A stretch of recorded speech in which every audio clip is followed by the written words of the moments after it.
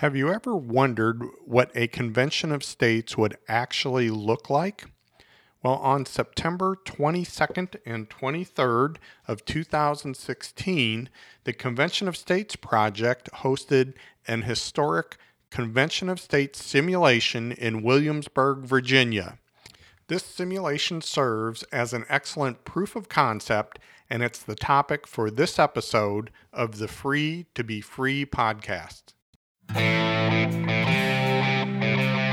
This is the Free to Be Free podcast, encouraging you to assert your liberty because you are free to be free.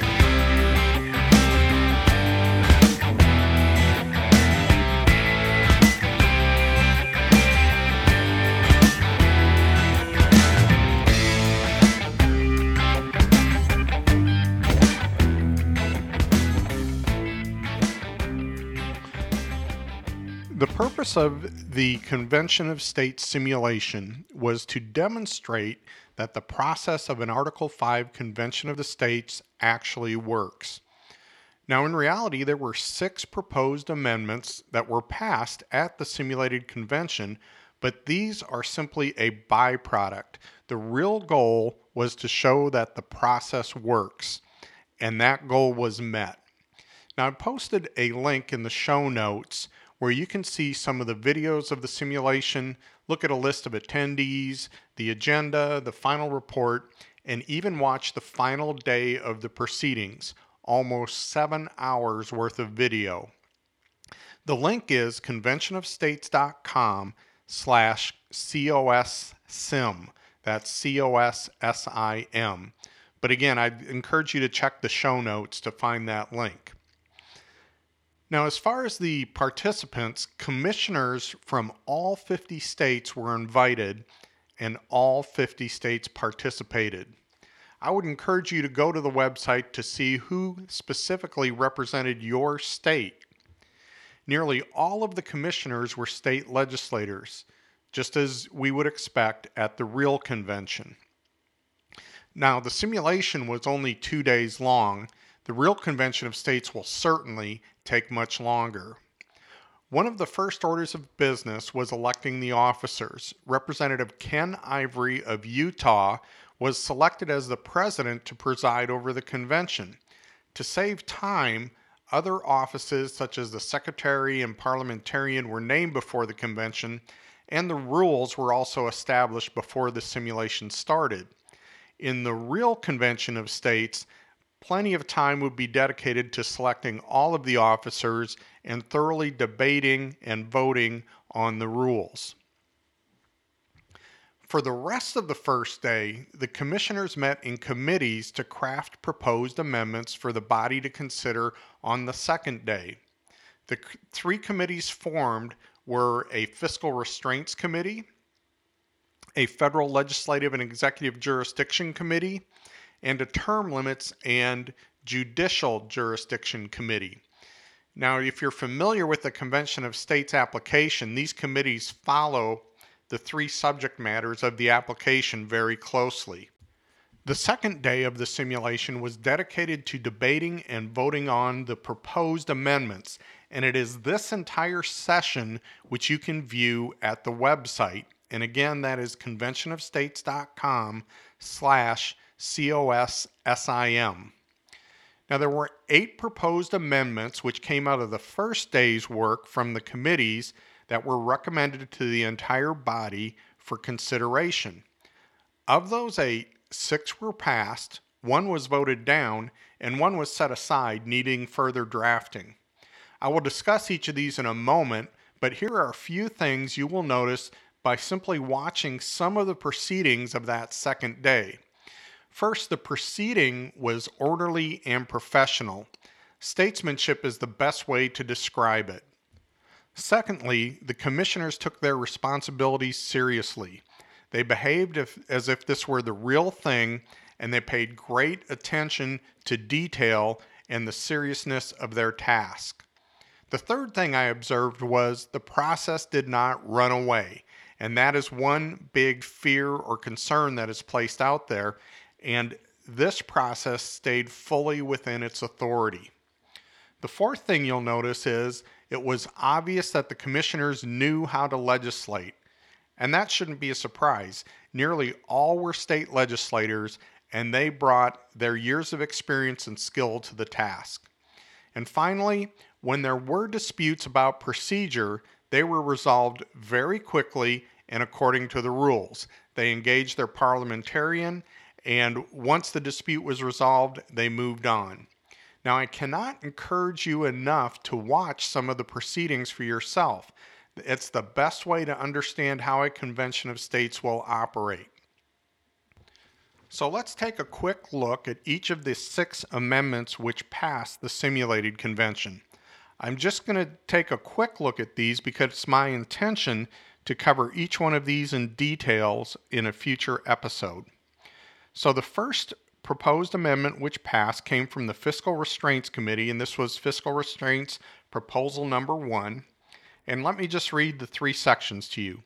Section 1, the public debt shall not be increased except upon a recorded vote of 2/3 of each House of Congress and only for a period not to exceed 1 year.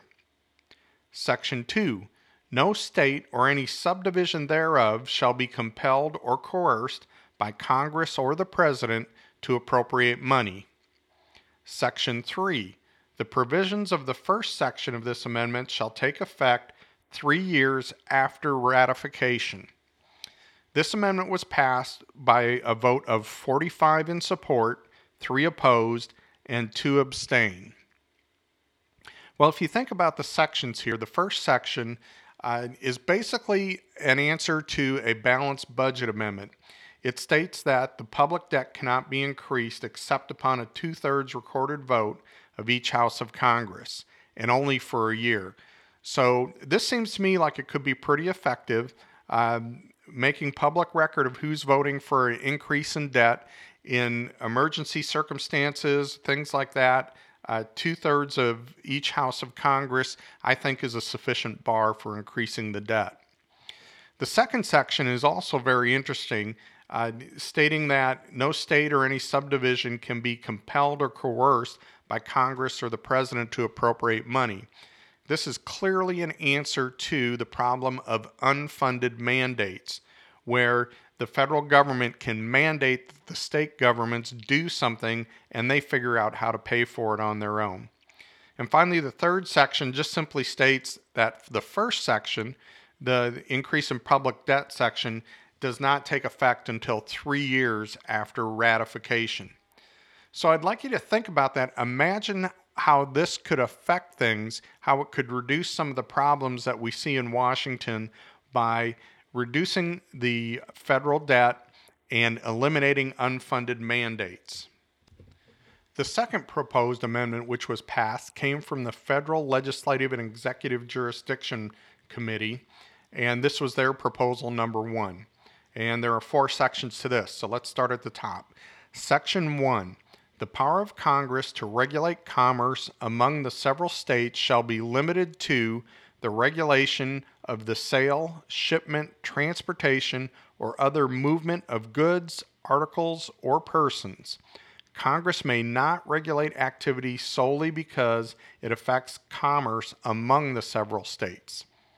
Section 2, the power of Congress to make all laws that are necessary and proper to regulate commerce among the several states or with foreign nations shall not be construed to include the power to regulate or prohibit any activity that is combined within a single state, regardless of its effects outside the state, whether it employs instrumentalities therefrom, or whether its regulation or prohibition is part of a comprehensive regulatory scheme. But Congress shall have the power to define and provide for punishment of offenses constituting acts of war or violent insurrection against the United States. Section 3, the legislature of the states shall have standing to file any claim alleging violation of this article. Nothing in this article shall be construed to limit standing that may otherwise exist for a person. Section 4, this article shall become effective 5 years from the date of its ratification. And the vote on this proposed amendment was 44 in support, 6 opposed, and 0 abstentions. Now there's a lot more verbiage here. So Section 1 addresses the Commerce Clause, and it attempts to define commerce as it was understood at the founding, meaning that it is shipment or sale or transportation of goods or people between states as opposed to activities that happens within states. Section 2 then further strengthens this by stating that activities that occur within the confines of one state cannot be regulated by the federal government regardless of the impact it may have outside of the state.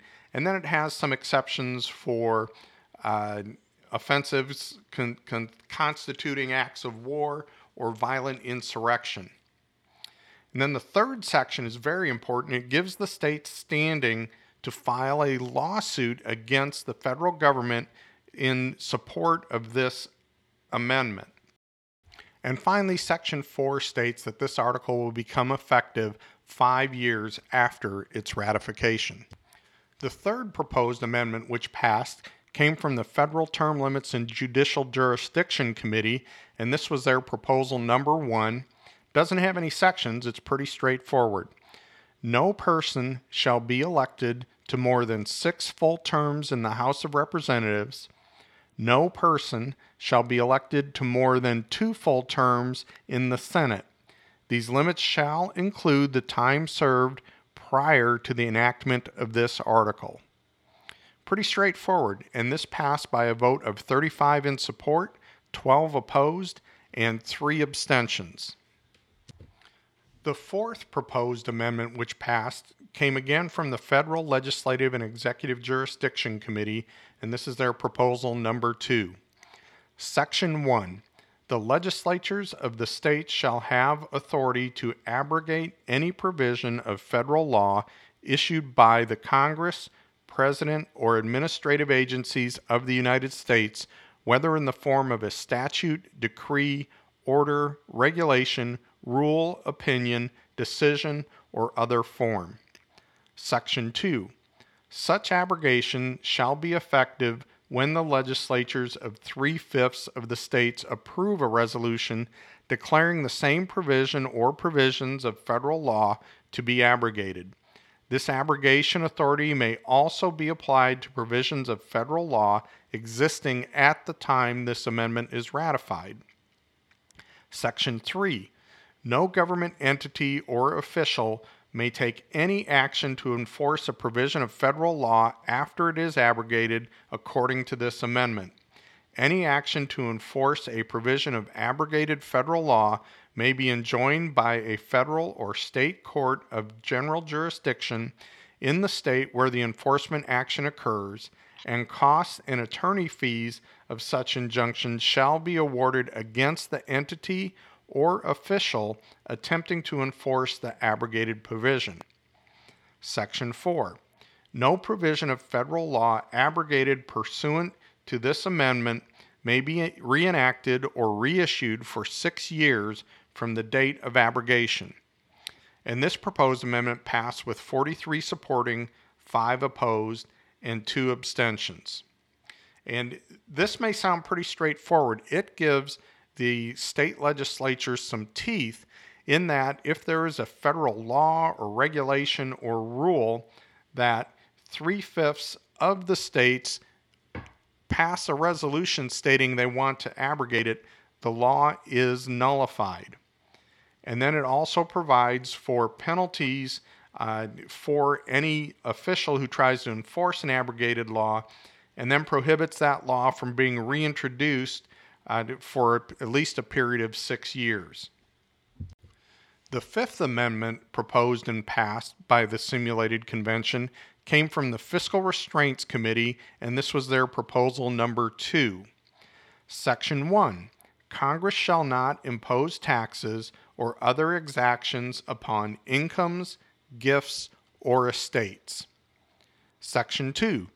Congress shall not impose or increase any tax, duty, impost, or excise without the approval of 3/5 of the House of Representatives and 3/5 of the Senate, and shall separately present such to the President. Section 3. This article shall be effective 5 years from the date of its ratification, at which time the 16th article of amendment is repealed. And this passed with a vote of 33 in support, 14 opposed, and 3 abstentions. Now, this is a pretty powerful amendment when you look at it. First of all, it prohibits any tax on income, gifts, or estates. Imagine not having to pay income tax anymore. Section 2 then states that Congress cannot create any new taxes or increase taxes without the approval of 3/5 of both the House and the Senate, and then, of course, the President approving the bill. And the final section states that this takes effect 5 years from the date of ratification, so it allows the federal government a 5-year transition period to figure out how they're going to raise revenue without being able to rely on taxing income, gifts, or estates. And essentially, what will be left to them is some type of national sales tax. And it also states that the 16th article of amendment, or the 16th amendment to the Constitution, is repealed. And for those of you that don't know, the 16th amendment is one that was passed that actually enabled the income tax. The Constitution originally stated that Congress could not tax the states with any direct tax, like a tax on income, without apportionment among the states, meaning that each state would have the same liability. The 16th Amendment to the Constitution repealed that requirement and enabled the current income tax that we have today. Now, the 6th proposed amendment, which passed the simulated convention, came from the Federal Legislative and Executive Jurisdiction Committee, and this was their proposal number 3. It states, whenever 1/4 of the members of the United States House of Representatives or the United States Senate transmits to the President their written declaration of opposition to any proposed or existing federal administrative regulation, in whole or in part, it shall require a majority vote of the House of Representatives and the Senate to adopt or affirm that regulation. Upon the transmittal of opposition, if Congress shall fail to vote within 180 days, such regulation shall be vacated. No proposed regulation challenged under the terms of this article shall go into effect without the approval of Congress. Congressional approval or rejection of a rule or regulation is not subject to presidential veto under Article 1, Section 7 of the U.S. Constitution. And this proposed amendment passed with 42 in support, 5 opposed, and 3 abstentions. Now, this is a powerful amendment to help reduce the onerous regulation that gets imposed on us. And I spoke about this in a previous episode, Regulation Nation, so you may be familiar with the problem. Now, I would encourage you to think of this body of proposed amendments and what it would mean if a convention of states were to pass this set of proposed amendments. There would be a debt limitation, no more unfunded mandates, a clear definition of the Commerce Clause, which prohibits the federal government from regulating activities within a state, term limits for the House and the Senate, the state's ability to abrogate federal laws and regulations, no more federal tax on income, gifts, and estates, a 3/5 vote requirement for any new taxes or increase to taxes, and then forcing a congressional vote on regulations. So as I said, imagine what would happen if an actual convention of states were to pass these proposed amendments. What would happen? The real answer is nothing until each amendment is ratified by 38 states. And I say that because even though these amendments seem great and we may want them, they don't mean a thing until they're ratified by the states. So that my whole point here is there's nothing to fear of a convention of states, no matter what the amendments are that they pass, because they still have to pass 38 of the state legislatures before they become part of a constitution. But let's assume that happens. If even a handful of these proposed amendments were passed by state legislatures, imagine how different our lives would be and how much less control the federal government would have over your life. Now, there were also 2 amendments which were considered, they were discussed, but they were not passed. The first one was a line item veto, and I don't have the language right in front of me, but it basically gave the president power to issue a line item veto. This has been a popular amendment, and it went through considerable discussion, but in the simulated convention, it was voted down. The second amendment that was considered that was not passed was an ability of states to abrogate Supreme Court decisions. Now, the amendment that was passed, the proposed amendment that was passed involving abrogation, simply applied to laws passed by Congress, executive orders from the president, and regulations from any of the executive agencies could be abrogated, but it did not include Supreme Court decisions.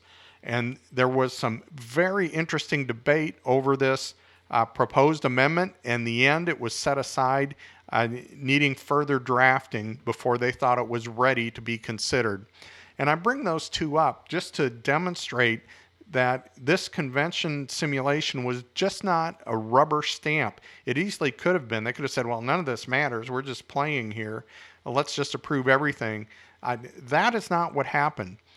For those that were passed, there was considerable debate and drafting and redrafting of the proposed amendments. And then these 2 that were not passed, I just think showed the integrity and reliability of the process.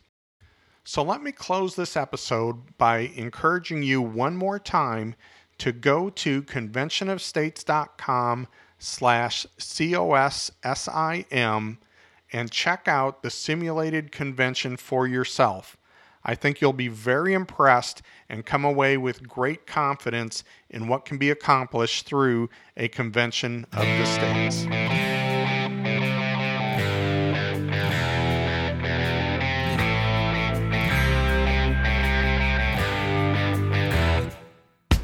This is the Free to Be Free podcast. I'm Paul Phillips. The opinions expressed in this podcast are my own. You can learn more about the Convention of States project at conventionofstates.com. You can also find the Convention of States project on Facebook, Twitter, and YouTube. The most important thing that you can do at conventionofstates.com is to study and learn the issue for yourself. Then you'll want to sign the petition. This will let your state legislators know that you are ready to assert your liberty through an Article 5 Convention of the States. Until next time, stay free, my friends.